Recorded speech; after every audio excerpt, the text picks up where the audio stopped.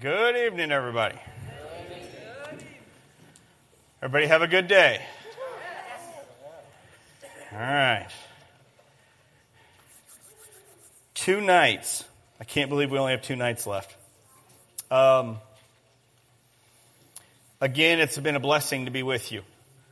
I was sharing at lunch today with Jared. I said there's a few places that I've been invited back numerous times, and I have even different congregations that invite me into places, and those places feel much like home to me. This is one of them. Getting to know just what the Lord is doing in your lives, seeing you on a much more regular basis is a huge blessing. The pastor side of me enjoys that. I miss the youth group that's under my tutelage that I know every week inside and out, and I do miss that at times. But it's really fun to come to a camp, teach kids, and send them home. Also. So it is good to be with you. I wanted to start tonight. Some of you have asked about my family. My wife, she had thought about coming with me this week. My wife of 31 years, and we just celebrated it just about a month ago. And I love it when I travel better with her than I do without her. But I understand there's times when she just needs to be home and prepping for the next trip. She's a homebody. Those of you that know my wife, she's quiet. She's very much an introvert. A little different than me. Well, a little different. And so sometimes she likes to stay home. Spends time praying for me or watching me online. And then later when we talk, honey, why did you say it like that? Anyways, so those of you that are in ministry, you know your better half helps you, okay? So that is my wife, Teresa. Someday I hope those of you to be able to meet her. This is my oldest daughter, Brooke, and her taller husband. Poor thing. She got her mama's height to some degree, and her husband's 6'3", and that's Colin and Brooke, and they'll be married 2 years this summer, and they live close by, so we get to see them. They come over to our house every Saturday evening, and they go to church, and we eat Sunday meal together, and so it's a blessing to have them close. And so some of you may have remembered Brooke from way back, but anyways, that's my oldest, and this is my youngest. This is my 26-year-old Megan. She keeps mom happy at home. She stays with us at home. She has talked about moving out, and I kind of asked her why. I don't know what your mother would do when I go on the road without you being here. So stay. She's not a freeloader. She puts up more than her fair share around the house, and she's a huge blessing. And we have a dog in the house. Her other half at this moment. That is Sadie, an English Shepherd. If any of you have ever had an English Shepherd, they're known as the American farm dog. They are brilliant, and they know it. And if you do not keep her occupied, she will show up with something right in front of you. Like, look what I got. Can you get it? Anyway, so, favorite game. Anyways, that's Sadie, my granddog, or whatever. And that's a wonderful thing. I can just be like, Megan, come get your dog. I can't wait to be a grandparent. All right. So that is my family. And I love them dearly and always look forward to coming home to them, but know the Lord has them until I return. Tonight, we are continuing our bridge to a biblical worldview. The fundamentals that are established at the beginning of the Word of God. They're fundamentals that are foundational for the rest of the book. If we miss things in the first chapters of Genesis, we most likely will get other things wrong in the Word of God. We most likely will see things when we view and we study things or we see things in the world around us, we will get them wrong. We must understand what the Word of God says. So tonight's topic, as we're working our way through this bridge, is dispersion. Now, maybe for many of you, you might have been similar to the way I was when I first started thinking about the Tower of Babel, and I just kind of started thinking, I'm like, okay, so it was the Tower of Babel. Yeah. What does that have anything to do with me today? Like that was like 4,200 years ago. Like, what does that have anything to do with me today? Just take a moment. Look at your neighbor. Let them know you are glad that you do not look like them.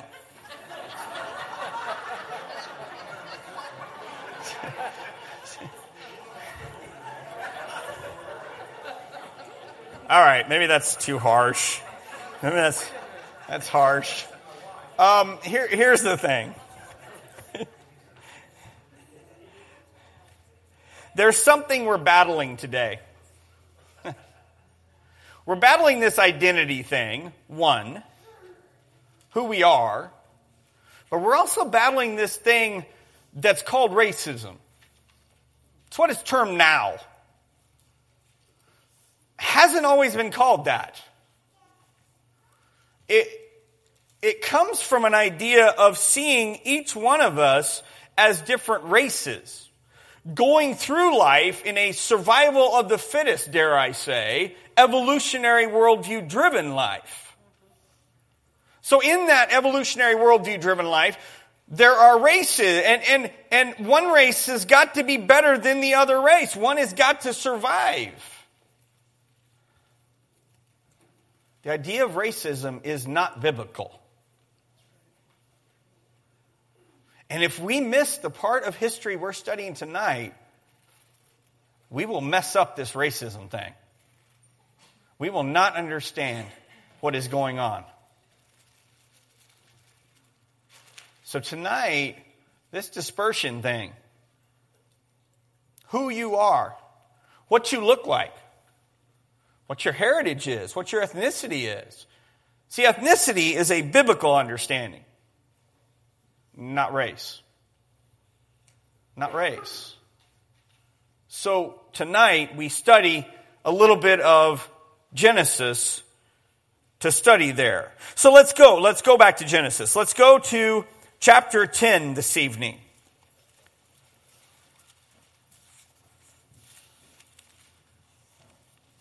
As you're turning to chapter 10, I want to read out of the beginning of 9. So keep your finger in 10. Hopefully maybe it's on the same page like it is in mine.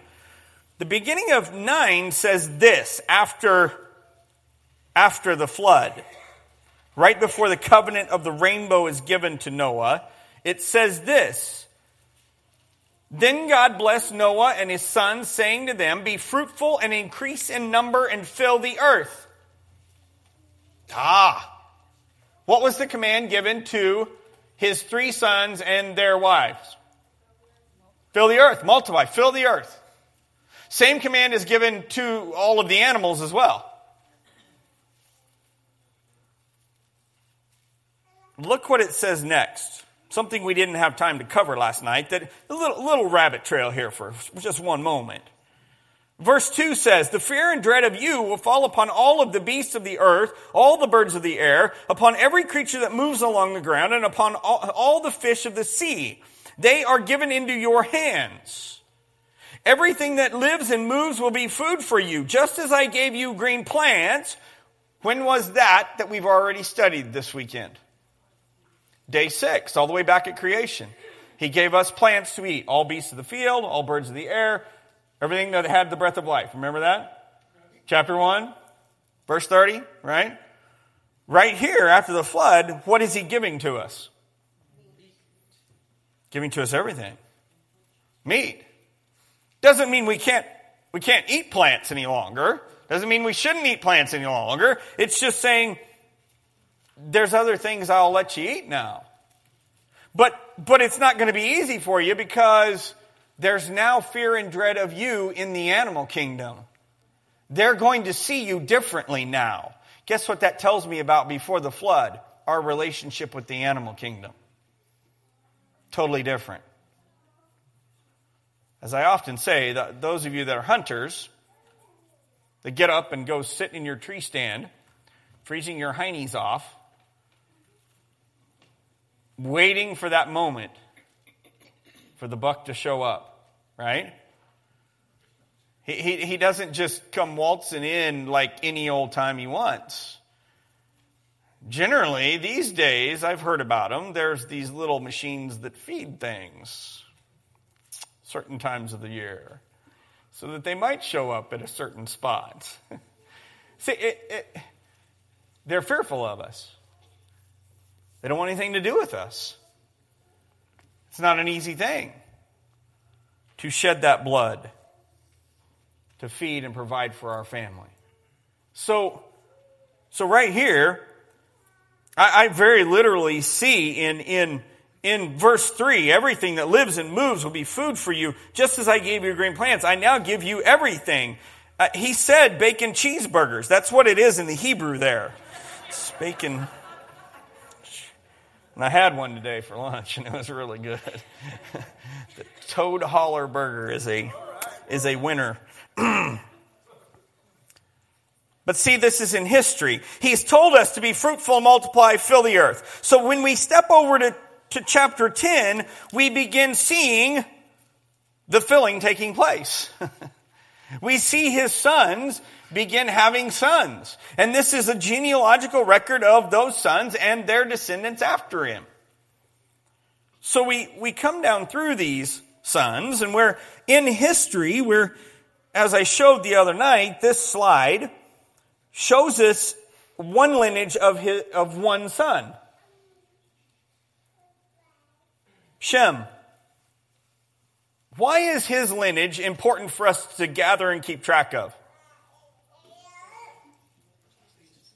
Because it leads to Jesus. Shem. So you see where Shem was in the scheme of things, and his sons. Notice how long we live, everybody that is born after the flood. Notice what happens. Our lifespans almost get cut in half immediately. But then they almost get cut in half again after another one of these sons' lifespans. See what happens is something happens that affects our genetic code. Affects our genetics. We went from potentially billions of people at the flood to how many reproducing pair? 3. We have no record that Noah and his wife at 601 years old decided to have more kids. We have no biblical record of it. I'm not saying they might not have, but we have no record of it. Anybody 85 feeling like you need to have a kid again? I'm just asking, just wondering. Maybe that's how old that was at 600 and something. It's like what we feel like at 80 something, okay? So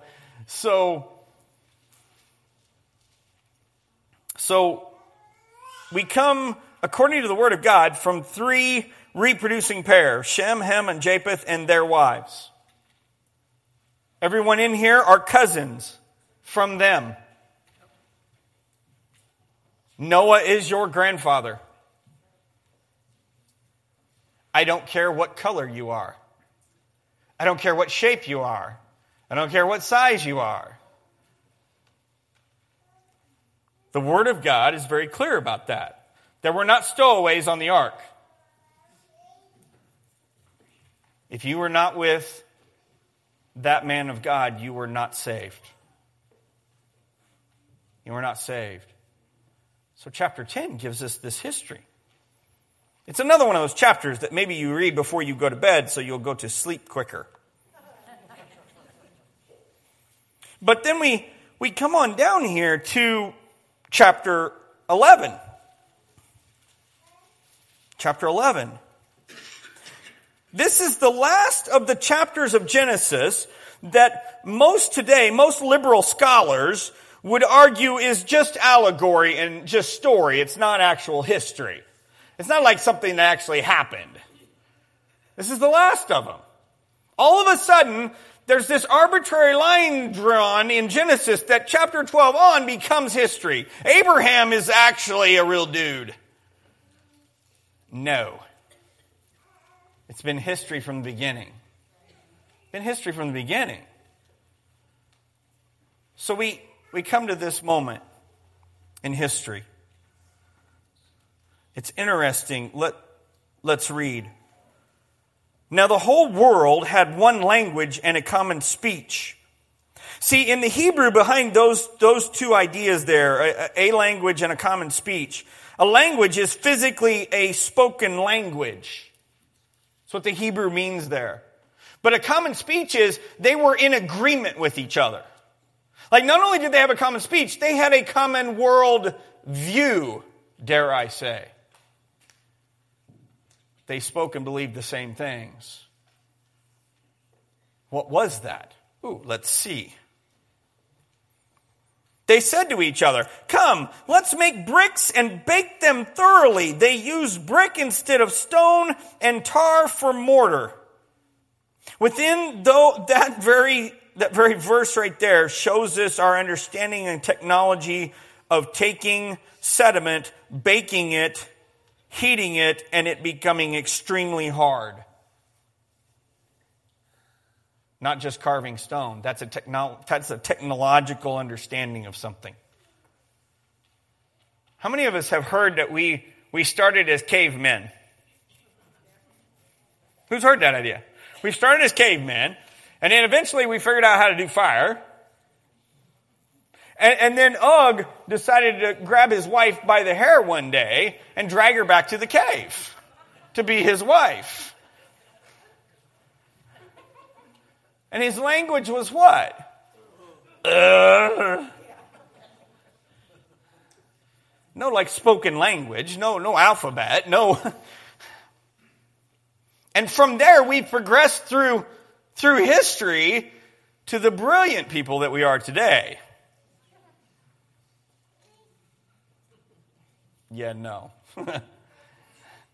No, like my spelling ability is, I'm thankful for a wife that was a fabulous student. She's really good in grammar and she's really good in all that really cool stuff, because when I'm supposed to write something, because I'm a president of a ministry, it never goes to you before it's been through her. Because I know better. See, we're not getting better. But here, they're showing technology. They're able to take tar and cement things together, if you will.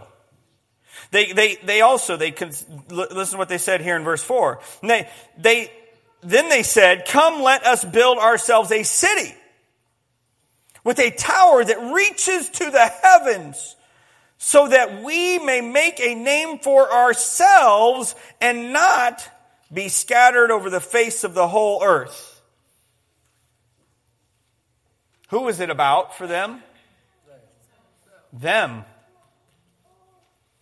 Please don't think the idea that humans are everything and everything should revolve around us is like new. In essence, it's pretty much what Satan wants us thinking all the time anyways.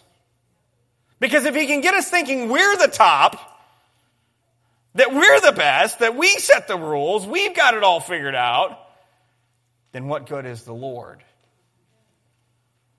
What good is His word or His authority? Remember those two things that are impactful for our worldview, to understand His word and His authority? They neither wanted either one of them. They didn't want them. They didn't care about them. They had it all figured out for themselves. Guys, this is just a few generations after the flood. Like just a few generations. I know some of you that are older are looking at how much this country has changed in 50 to 60 years. And it's mind-boggling to me. Mind-boggling. It does not take long. Does not take long for something to go away when the truth is not shared. When the truth is not shared, it does not take long for it to go away. So these people, they're all about themselves. Let's think about them for a second. Okay? So on the chart here, you'll see these little blue lines, right? If you go back to chapter 10 and up to the point of the Tower of Babel, and I'll show where that is here in just one second, in chapter 10, but there are only 72 named families up to the Tower of Babel. Let me show you what I mean.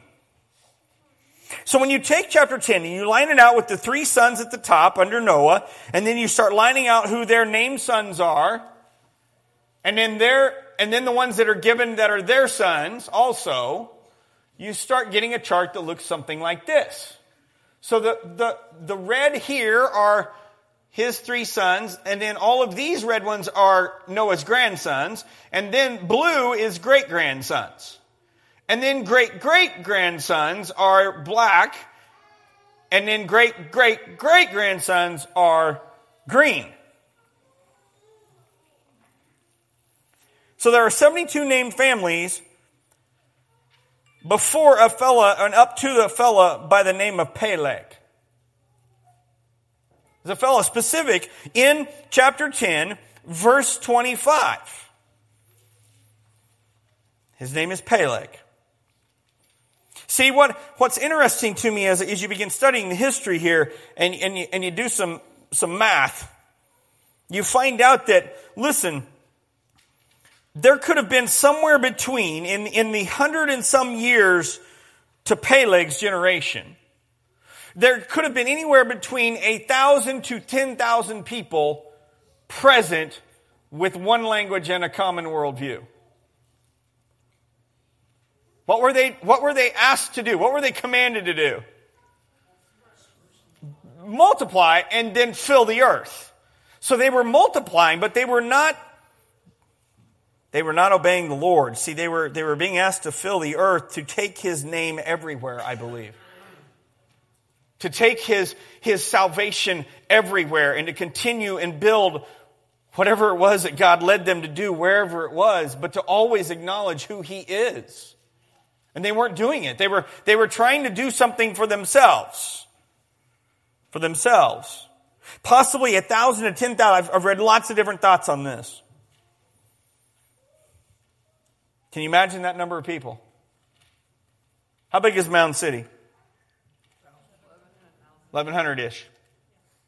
So this would be most likely the most conservative idea of how many people we had 100 years after the flood. Okay? So Peleg comes along. Look in verse 25 up here. 2 sons were born to Eber in verse 25. One was named Peleg, because in his time the earth was divided, and his brother was named Joktan. So now I've had numerous people come to me, well, Matt, that earth being divided, that is when the continents divided and became the 7 continents today. There's a problem with that idea that most people don't think about. What would happen if the continents began moving fast enough to fold that rock we talked about the other night? And we're standing here? What have we seen happen to Turkey? A fraction of the planet. What has happened to Turkey? With minor movement versus the earth totally dividing. This earth dividing is not physically the earth dividing. It means the people of the earth are going to be divided. That's what that means. It's not the physical earth was being divided here. It was we were going to be divided in Peleg's time. His name physically means that. It means to divide. During his life, chapter 11 happens.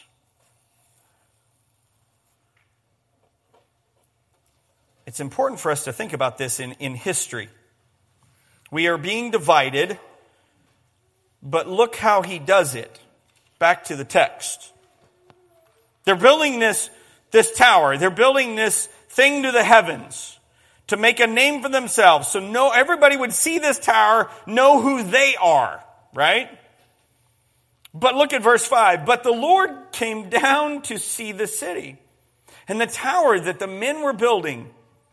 The Lord said, if as one people speaking the same language they have begun to do this, then nothing they plan to do will be impossible for them.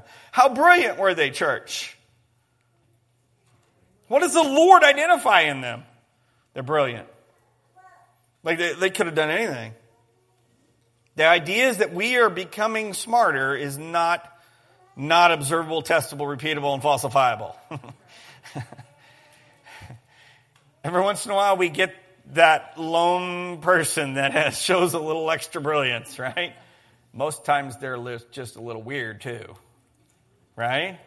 I mean, like Einstein was not like everything I've read, not like a normal guy. The adage is they used to widen the sidewalks on his paths because he would just be thinking about something to walk off through the mud. So they kept widening the sidewalks between him and his office so that he wouldn't walk in the mud all the time. But here we're seeing that they were brilliant people. Whatever they put their mind to, it wasn't going to be impossible for them. But look what it says. Come, let us go down and confuse their language so they will not understand each other. Why do we communicate? Why do we communicate? Pass on information, right? We pass on information, see what's going on in somebody else's life. You know, what's your struggle today? How was work today? How we communicate? Hey, here, let me teach you how to do this. Let me show you how to do this. Let's talk about this, right? But look what it says here. Come, let us go down and confuse their language so they will not understand each other.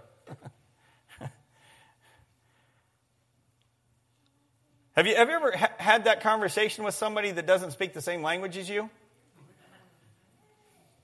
It's not easy, is it?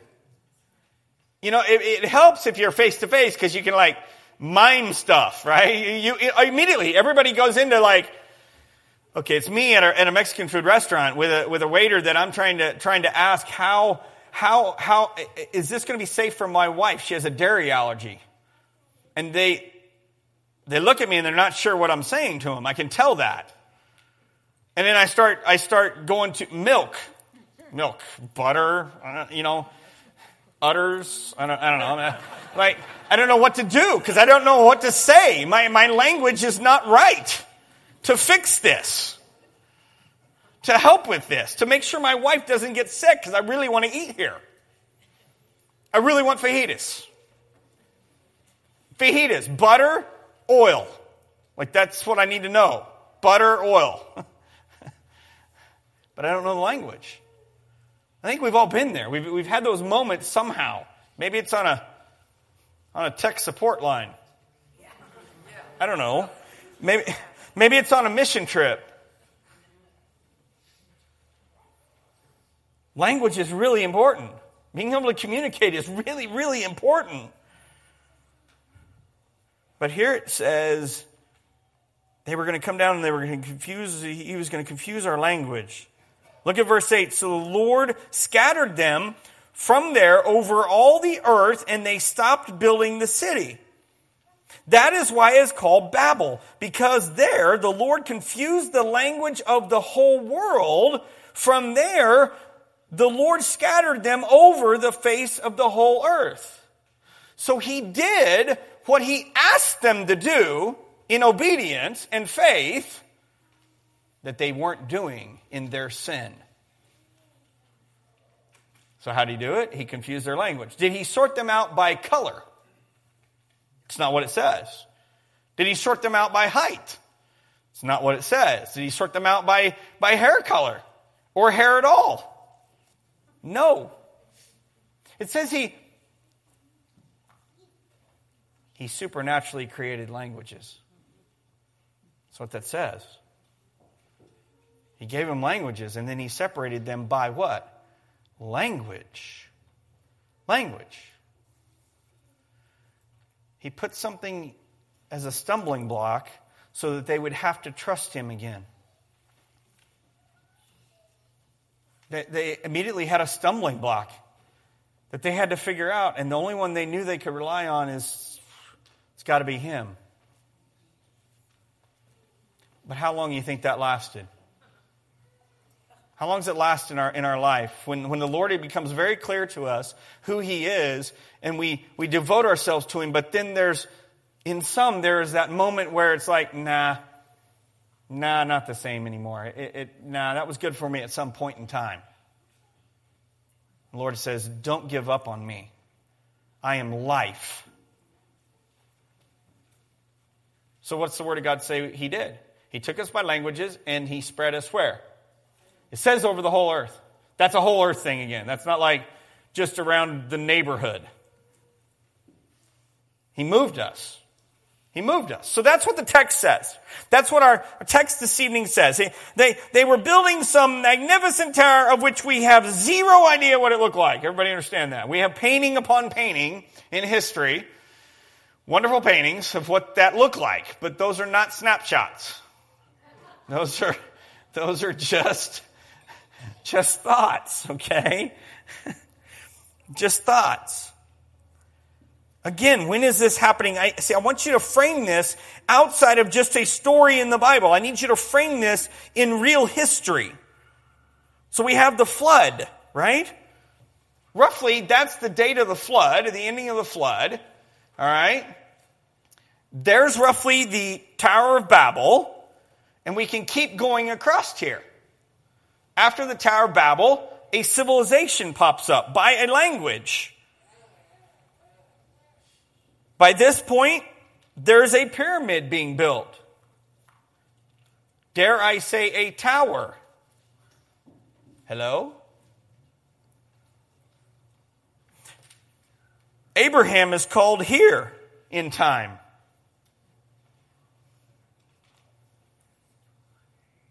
Joseph becomes governor of Egypt here in time.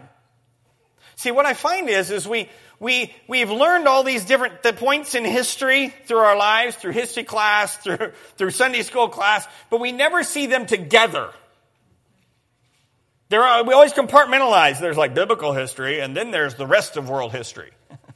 Chinese are over here, they got their cool history, and then the Egyptians got their history, and really, I don't know how they all work together, but they're all, we should always start with the biblical history. Is it right, church? I hope you can say yes. It should trump all other history. And when we see the Egyptian history, we see the Chinese history that says we've been here over 10,000 years, the first question we should be asking is, let me see that date written on something, please. Because you know what can't be produced?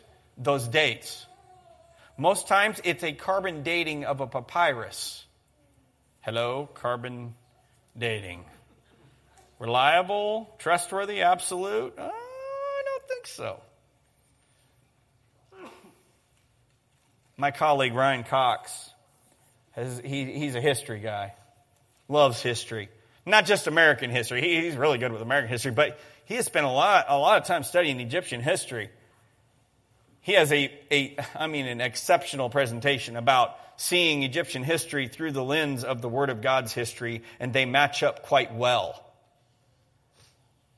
regardless of what present Egyptologists think and their worldview.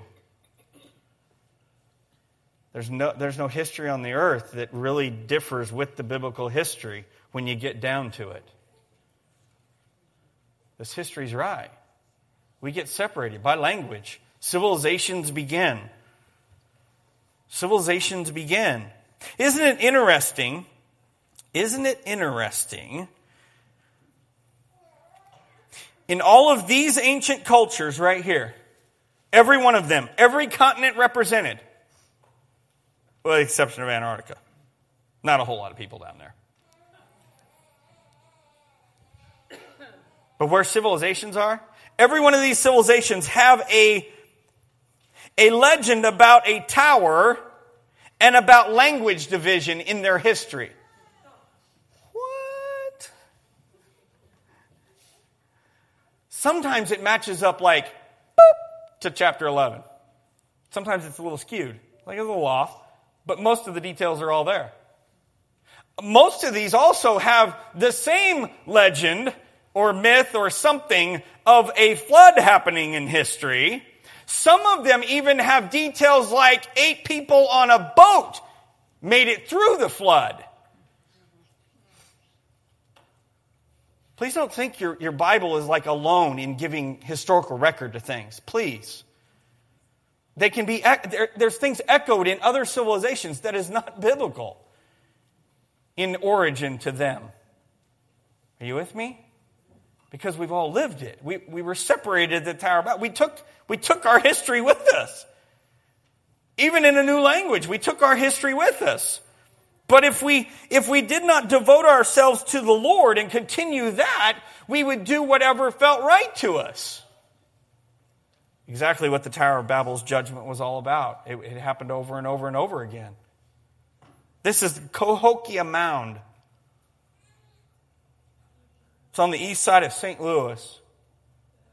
When my colleague Ryan, my good friend Ryan, asked me, hey, Matt, I want us to take our kids from Genesis Week of Camp, a church camp over in Illinois that we do every year. Matt, as we talk about the Tower of Babel this year, I want to take them to the Cahokia Mound. And I said, Cahokia what? Like I had no clue. Not grown up around Illinois, Missouri, and I'm like, I know St. Louis and an arch. Cardinals. They got Cardinals. And outside of that, I know nothing about St. Louis. He said, yeah, they have this Cahokia Mound. I'm like, okay, talk to me. He said there was a civilization there that had settled around St. Louis that had a population of over 40,000 people right around 1000 AD on this continent. They said we did not have that population. When that civilization kind of died out right there, we didn't have that many population on this continent until Philadelphia in like 1776. They were a huge group of people. Well, they built this mound. This mound right here. Who's seen this? Anybody been there? It's just weird. Because it's flat as a pancake all around there, and then there's this big mound of dirt and grass. And it's shaped. It's got shape to it. I mean, it's unmistakable somebody's worked on this, right? Like, that's not natural, right? And you find out that the base of this mound is actually bigger than the Great Pyramid of Giza in Egypt. But it lines up perfectly with celestial objects. There was an understanding in these people and how they govern time by things in the heavens that the Lord made on day 4. Just like he says he did on day 4 of creation. But see, this mound wasn't made to worship him. It was made to worship their own god or gods and to sacrifice their children on it.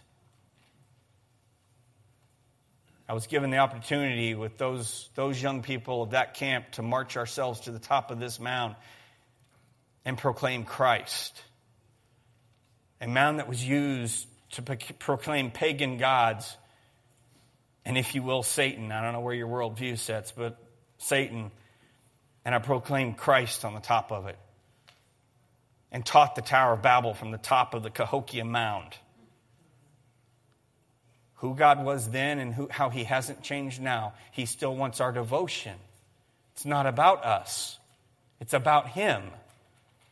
It's about him. But see, it's not just here in America. We find civilizations that used mounds. They're in Mexico. They're in India. This tower thing. I mean, it is in most every civilization has a common thread in it when you actually start studying them. You think it's coincidental that everybody figured that out or has that idea? It's biblical. We took it with us when we were separated by language. And if we chose not to follow the Lord after he separated us, this is the best we could come up with. But tonight we're talking about dispersion, where I want us to see each other.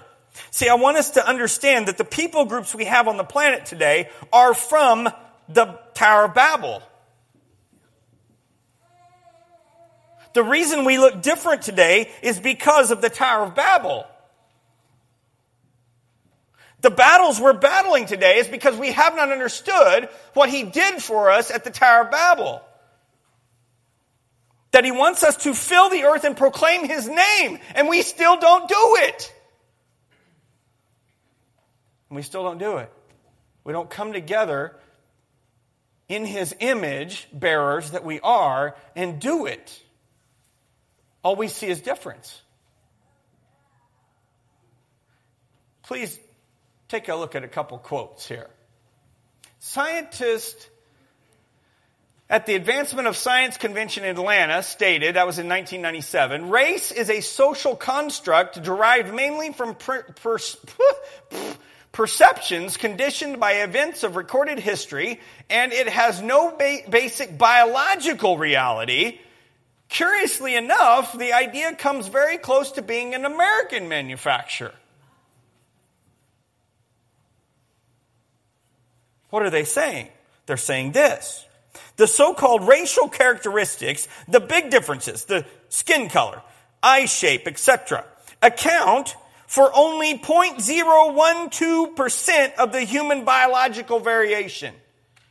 When looking at our genes, the things that we have marked as differences between us is 0.012% of our genetic code. You think we might be blowing some stuff out of whack?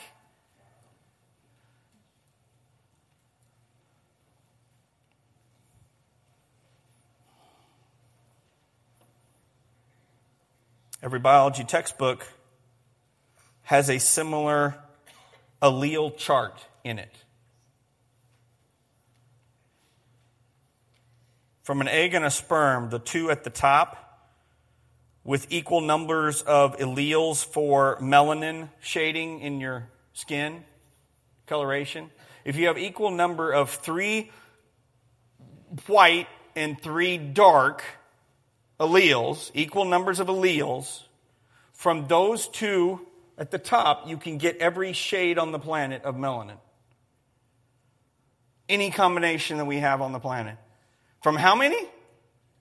Notice how many are at the top of this little chart that's in every biology textbook. Wait, so from 2 we could have everybody that we have on the planet. What? You don't say. I kind of know who those 2 were. I don't know about anybody else. Okay, so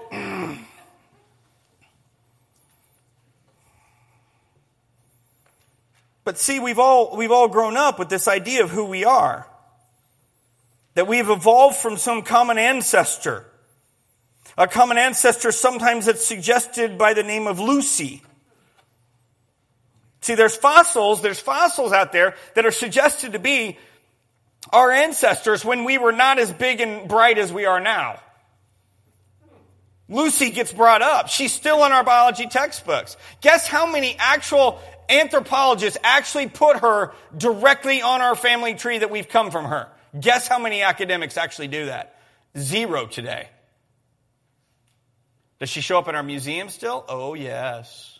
Does she show up in our biology textbooks in high school? Yes. Lucy.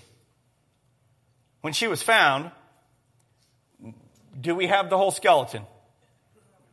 No. We have a portion of a skeleton. If you begin reading the original papers on Lucy, by Donald Johanson and others that discovered it and have continued to study it, they will say things like, everything about Lucy looked very chimp-like, from the size of the cranium, so the skull cap, the size of her brain, to the length of her arm versus her legs was very primate or chimp-like. Everything about her pelvis is very chimp-like. What part of her pelvis we have, very chimp-like. And when you read papers, you'll see over and over again, Australopithecus afarensis almost certainly did not walk like us. She did not walk upright. The upper academia knows and understands this. Still in our biology textbook that this is one of our closest relatives.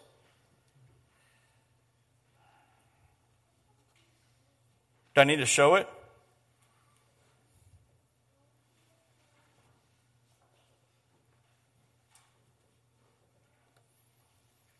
Hominids are classified into several groups. Two important groups are the genus Homo and the older genus Australopithecus. Australopithecus was a long-lived and suggestive genus, Australopithecus afarensis, who lived 3 to 4 million years ago. What does that not jive with, church? 3 to 4 million years ago in where? Africa. Is one of the better-known species of early hominids. Although its brain was much smaller than that of a modern human, about the size of a modern-day what? Chimpanzee, Australopithecus afarensis had very human-like limbs. I have never read a paper that says they were human-like limbs. Where that statement in this scientific textbook, that is not scientifically driven, church. That is pure worldview. Listening to me? So we sit here wondering, where have we come from? Right? And we look to science to try to help us. And we look to history to try to help. Paleoanthropology to try to help us. The problem is there's worldview driving these things, church. See, all of the skeleton was very chimp-like except that one little bone right there in the middle of the image, the kneecap. It is explained over and over again, the kneecap very much looks human.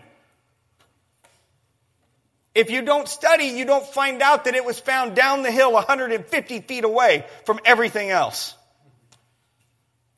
The only thing that looks human was found over there. Not with the rest of that. That is most likely a chimp. The hips, they flared out. They didn't curve in. Yours and mine, they curve in a little so that we can walk upright. The flared out ones, when you see a chimp walk, they walk like they've been riding a horse. They kind of swing their legs. When and if they get up on their hind legs. With their feet on the ends of their legs. Lord designed them with opposable toes. They're designed to do what they're designed to do. Be a chimp. And they do it way better than you and I would do it. Because that's what they were designed to do. Their pelvis flares out. This is Lucy's pelvis. See how flat-ish it looks? Here, look. Here's ours. Do you see the difference? See what ours looks like? It's like, whoop, it's like a bowl. Okay? Do you see the difference? See, sometimes though, worldview comes into play. It doesn't matter what the evidence is. I showed you. When the data says we came from a woman about 6,000 years ago genetically, the worldview comes in and says, but nobody thinks that's the case. It doesn't matter what the pelvis looks like. We have got to have come from a common ancestor with a primate. That's what we're told. Babel cannot be right, that we were separated and split off by language and then genetics takes over. That can't be right. So they produced videos in 1994 like this on PBS. Please listen and watch. The ape that stood up, it was a revolutionary idea.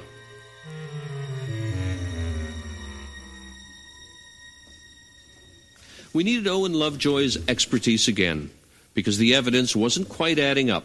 The knee looked human, but the shape of her hip didn't. Superficially, her hip resembled a chimpanzee's, which meant that Lucy couldn't possibly have walked like a modern human. But Lovejoy noticed something odd about the way the bones had been fossilized.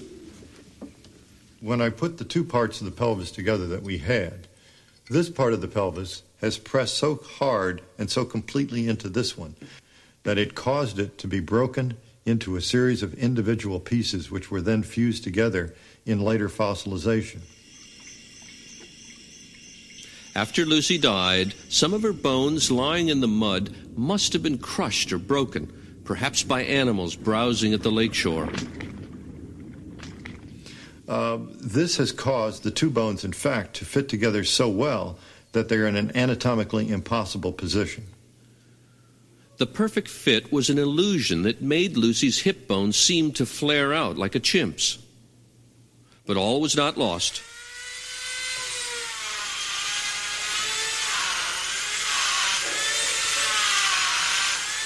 Lovejoy decided he could restore the pelvis to its natural shape. He didn't want to tamper with the original, so he made a copy in plaster. He cut the damaged pieces out and put them back together the way they were before Lucy died. It was a tricky job, but after taking the kink out of the pelvis, it all fit together perfectly, like a three-dimensional jigsaw puzzle. As a result, the angle of the hip looks nothing like a chimp's, but a lot like ours.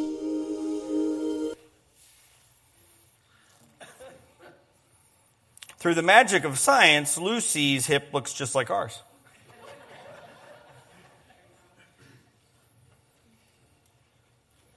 Not a science issue. How we see ourselves, where we've come from, this is not a science issue. We can do science from time to time on certain things, but there's other things that it can't tell us. Our purpose, why we're here, we cannot figure that out in a test tube. A test tube, a slide in a microscope is not going to tell us why you're here. It won't. We have to look to our Maker for that answer. He's the only one that has it. Who we are. But no, we continue to look and think that certain worldviews are going to give us answers for that. Even if we went to language, even the studies of language and genetics, we've already covered some genetics, right? But even language, there was a fellow just a few years ago, a linguistic anthropologist, I believe was his title, his term. He really believed he was going to prove evolution through the study of languages. Because if evolution is true, all of our present-day languages should be traced back to that original language that came from that common ancestor that came up out of the jungle in Africa. So he was going to take his life's work and study and get all known 2,000 some known languages back to that one. They should all be able to be related back to one. Good hypothesis. Very good hypothesis. Especially if your worldview is an evolutionary worldview, that is perfect. Like that should be easily figured out. Problem is he had to write a paper. And he said this in 2012, you could take a gorilla or a chimpanzee from its troop and plop it down anywhere these species are found, and it would know how to communicate. You could repeat this with donkeys, crickets, or goldfish and get the same outcome. Church, when I was reading this, and some of I know I've shared this before here, I physically almost fell out of my chair. I'm reading this article. It came through, I was researching, studying languages and those kinds of things, and I came across this article. Like this article came up. And I'm reading this, and I literally about fell out of my chair in praise of the Lord. At the same time, I'm going, Lord, how did I miss this? Do you understand what he's acknowledging as an evolutionist that's biblical? Every created kind speaks the same language. Without saying it, that's what he's saying. That's what he's acknowledging. But then there's us. This highlights an intriguing paradox at the heart of human communication. If language evolved to allow us to exchange information, how come most people cannot understand what most other people are saying? Like if language is supposed to be helping us in this evolutionary survival of the fittest, how come we can't understand each other? Because we all generally look the same. We're the same. Why can't we speak the same language? Oh, look at his conclusion. Old Testament story of the Tower of Babel, the myth. Ooh, it tells you his worldview. Hello. The myth leads to the amusing irony that our separate languages exist to prevent us from communicating. The surprise is that this might not be far from the truth. So in his studies, the frustration that you hear in his voice as he's writing comes that he begins narrowing these languages down. He says we cannot get them more narrow than 16. There are 16 families. He says that's what we call them in languages. They're called family groups. And they're families. Families of phenomi, I believe is what the term is. So sounds within a language becomes a phenomi group. There are 16. He says we can get them to 16. We think maybe in coming years we can get it a little more narrow than that, but really it's not looking good. 16. If you count the named grandsons of Noah in chapter 10, got a wild guess how many there are? You know what? The Word of God does not say how he split us and by how many languages he supernaturally made at the Tower of Babel. It doesn't say that. We have no idea how many languages he made. But isn't it interesting?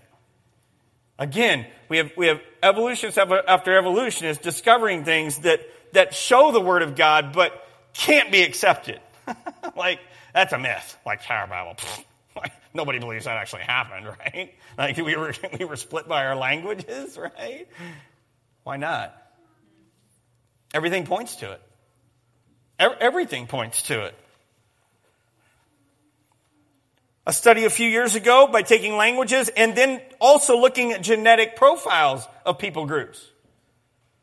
Is there a connection between certain languages and certain genetic profiles? Should be obvious if the Tower of Babel was split by languages, there should be certain genetics that are dominant by that language group. Hello? There is a relationship between human dispersal and linguistic variation, this study said. And however, the geographic distribution of phenomi inventory sizes, that's languages, does not follow the predictions of a serial founder, somebody coming out of Africa, that common line of descent coming out of Africa. It doesn't follow that. As we study languages and then we study genetics connected to those languages, they don't fit coming out of Africa. Wow. Because you know what? When you start looking at even that 23andMe thing, that genetic stuff that we're doing these days, it is very clear that we have come from three lines, N, M, and L. L gets divided into three different ones, but it all comes from L. How many is that? 3. How many genetic lines did we come from in chapter 10 from Noah? Specifically 4, because we have Noah, his wife, and his 3 sons. That would be 1, right? But they each had a different wife. By the way, when we do these, we're looking at our mitochondrial DNA. That's stuff traced through women. This chart says, this is not a biblical chart. This did not come from a biblical reference. It says we've all come from how many women? 3. What? No, come on. Like this says. Notice it always comes out of what continent? Africa. But it all travels through what other region up there? Everybody but the L travels through what region of the world? The Middle East. Where was the Tower of Babel? In the Middle East. Do you know what DNA does not say? That it all came from Africa. It just says, hey, we find L's predominantly in Africa. The others spread and go across and can be traced across the rest of the world. So that L one there, these lines going this way only, this one could very well, should and can be drawn going down just as much as it is going up. That is pure worldview. You do not have genetics in your DNA that says made in Africa. Unless you have a lineage of L. And you do. What does that look like biblically? What kind of scholarship has been done on that? Here's what it looks like. Most likely, as we were being dispersed from the Tower of Babel, Japheth and his descendants went there and there. What happens when you go to the right up there? Where does that end up at? North America. And then South America. Direct connections between Asian cultures and native Indian cultures here on North America, along with Central America and South America. What? No. At the bottom of some of the lineages of the royal families in Ireland, where they would keep track of their royal bloodline because that's really, really important to them, at the bottom is Japheth. They've been keeping track of it that long. Japheth. That's not like some other dude named Japheth. That's the biblical Japheth. And everybody understands that. Shem settled and stayed Middle Eastern, as well as spread and has descendants this direction. Ham then went this way, most likely. Him and his wife. It's a biblical understanding of genetics. Because of the portion of history we're studying right here tonight. Like, this is important to you and me. There's this other thing called an ice age that gets thrown in there in the mix too, all during this history that I'm not going to take time to talk about tonight. But needless to say this, listen closely.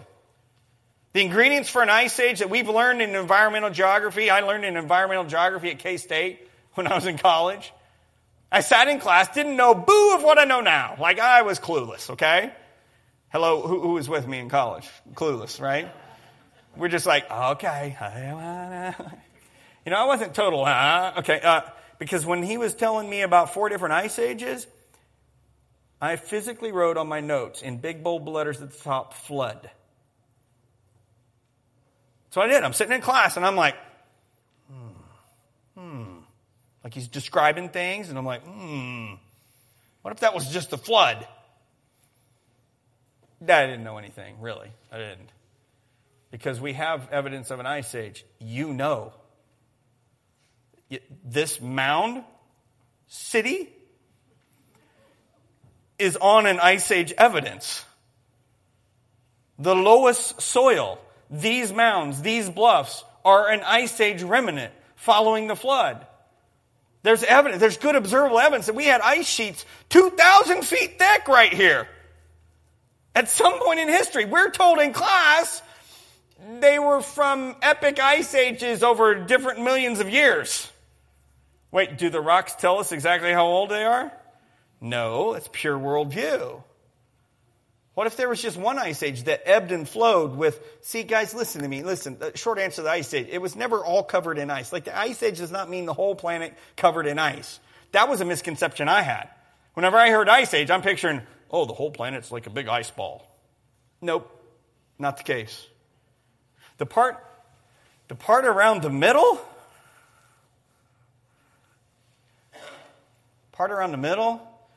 shows no evidence of ever having an ice shelf. But you see this big white stuff right here? That would be most likely where the ice shelf was at peak ice age. And down here too. How much land didn't have ice on it? How much land does not show any evidence of an ice age? Quite a bit. But you see that very light little, line right here? You know what? If that amount of ice is present, that's where the water recedes to. Are you following me? During a peak of an ice age, the water level goes way off of where it is right now next to our continents. That means this little thing right up here connects quite easily to what? North America. Notice what gets connected right here when you lower it like 50 to 60 feet. That's all the deeper some of it is between those islands. You lower it that low. We have migration by what? By skin color? By genetic? No, by language. As the ice age wanes, after year 500-ish or 600 after the flood, and on into the end of 700 years post-flood, 800 years post-flood, the ice sheets begin melting back to closer to probably present day, most likely. Waters increase, and Australia all of a sudden is what? An island continent.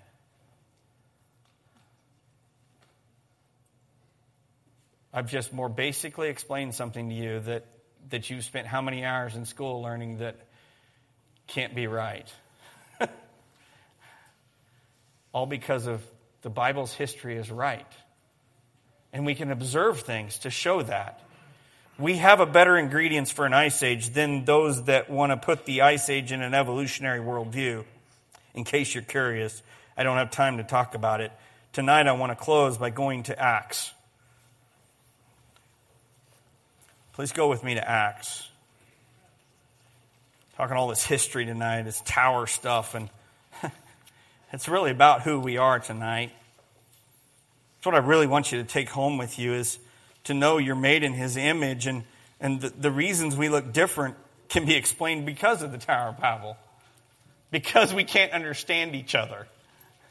Next time you can't communicate with somebody, just remember the Tower of Babel. Can you imagine getting up that day and you're going to go get your bread from the baker and you can't get your bread? Because he's looking at you like you are making fun of him because you're trying to speak something and he has no idea what you're speaking. The blacksmith, you go to get whatever you need that day for work and you can't communicate any longer. And then the Lord moves you.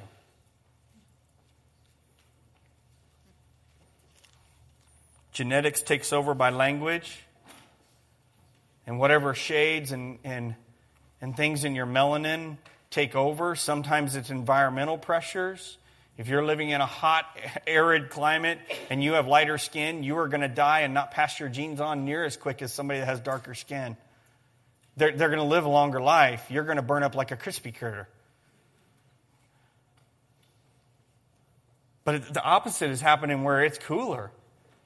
Those that have darker skin that reflect and protect them from the sun's rays, when you need the sun's rays for vitamins and things in longevity, if you have darker skin living in a northern latitude, you're not making it as long as those that are lighter skin that can soak up those much shorter rays. Genetics. It's genetics. That's all it is, because we're all the same.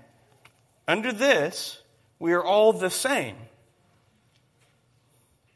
We're all the same. Dark skin is not a curse. I don't care what you've heard in your life.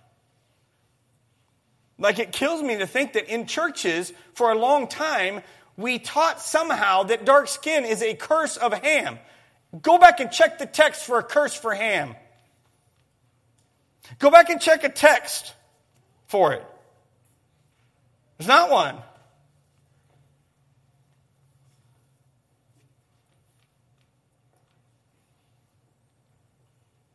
Wasn't dark skin. But every time an evolutionist finds somebody's head in Africa and they mold it, they put what color skin on it? That's supposed to be our closest ancient ancestor to a primate. What color skin do they put on it? Dark skin. Do you understand what that says immediately about dark skin? Dark skin is closer to our ape ancestry than not dark skin. Really hacks me off. Quite hacks me off. Like they're perpetuating. Evolution is perpetuating this thing. And nobody sees it. I'm done. I'm tired. Acts chapter 17, verse 22 and following. Woo! Check this out. Paul, Mars Hill. Woo! Up on Athens. Here we go. Here's where he is. Paul then stood up in the meeting of the Areopagus and said, Men of Athens, I see that in every way you are very religious. For as I walked around and looked carefully at your objects of worship, I even found an altar to this inscription, to an unknown God. Now what you worship as something unknown, I am going to proclaim to you. What you have discovered in scientific papers as somebody that lived 6,000 years ago, I can proclaim to you. To the people groups that are tied to languages, I can proclaim to you how they got there. To the things that you have no clue about, that the Lord has done, I can proclaim it to you.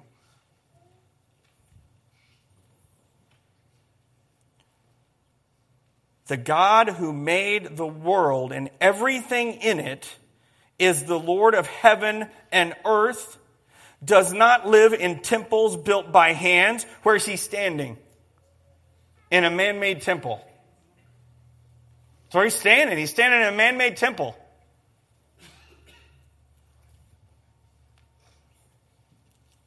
And he is not served by human hands as if he needed anything, because he himself gives all men life and breath and everything else. Verse 26, from one man he made every nation of men, that they should inhabit the whole earth, and he determined the times set for them and the exact places where they should live. Starting when, church? That can be traced right back to what? Chapter 11 in Genesis. Put them where he wanted them to live. He separated us by language. Every nation. He goes on. God did this so that men would seek him. Him. And perhaps reach out for him and find him, though he is not far from each one of us.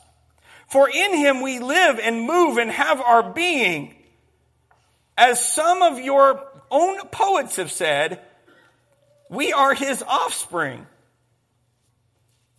Therefore, since we are God's offspring, we should not think that the divine being is like gold or silver or stone, an image made by humans' design and skill. Think of what was there in Athens. He's like, listen, we've come up with all these magnificent gods. Magnificent sculptures, magnificent temples. But listen, this one's not like that. Not like that at all. Verse 30, in the past, God overlooked such ignorance. Can you imagine standing there? Him saying, he overlooked this ignorance. But now he commands all people everywhere to repent. For he has set a day when he will judge the world with justice by the man he has appointed. He has given proof of this to all men by what? Raising him from the dead. Notice he starts with creation. Hey, let me tell you about this unknown God. He's the king of everything. He made it all. And then he just ties it all together as what? Oh, by the way, he's Jesus that rose from the dead.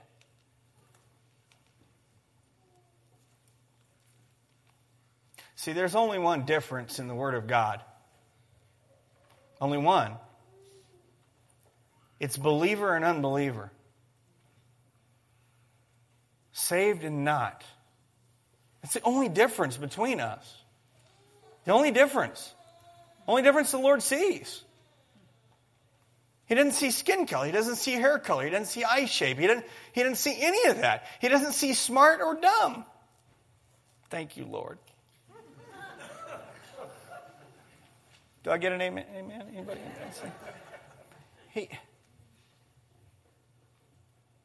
He sees us as repentant or not. As covered by his blood or not. As washed in baptism or not. Have we identified with him or not? Are we His or not? It's what He sees. It's what He sees. How seriously are you with Him? Do you trust everything He's laid out for you in history so that you can know who you are without question? See, He's given it all right here for us to study, but we don't bother to study it. We just bother to trust somebody else to try to help us. And we're still getting it wrong. Lord, help us. Help us not to look for those things made by human hands first. Those ideas made by human minds first. Lord, help us to trust Your word and Your word only first. Pray with me, Lord, tonight in this place. It is again a great privilege and a humbling thing to share Your word. Lord, to open it and share it. And Lord, tonight as we've shared this portion of history that most times we just study as a story again, but Lord, there's things all around us we can study and see in civilizations and in science and in anthropology that show us, listen, there's markers everywhere that say it actually happened in history. Lord, some of us can look in every one of our little cells that we have and see that it's happened in history. Lord, I pray tonight that we can trust You in it. Because if it's right, then that means You're right. Lord, tonight we need Your authority in our life, not our own. Lord, tonight we need Your word in our life, not our own. Our own will mess it up every time. Lord, please help us to know who You are as our image bearer that You made us to be.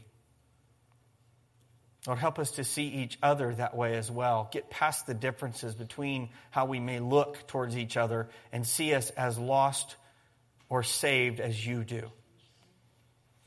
Please, Lord, help us see each other as lost or saved, in need of Your hope or in knowing that hope.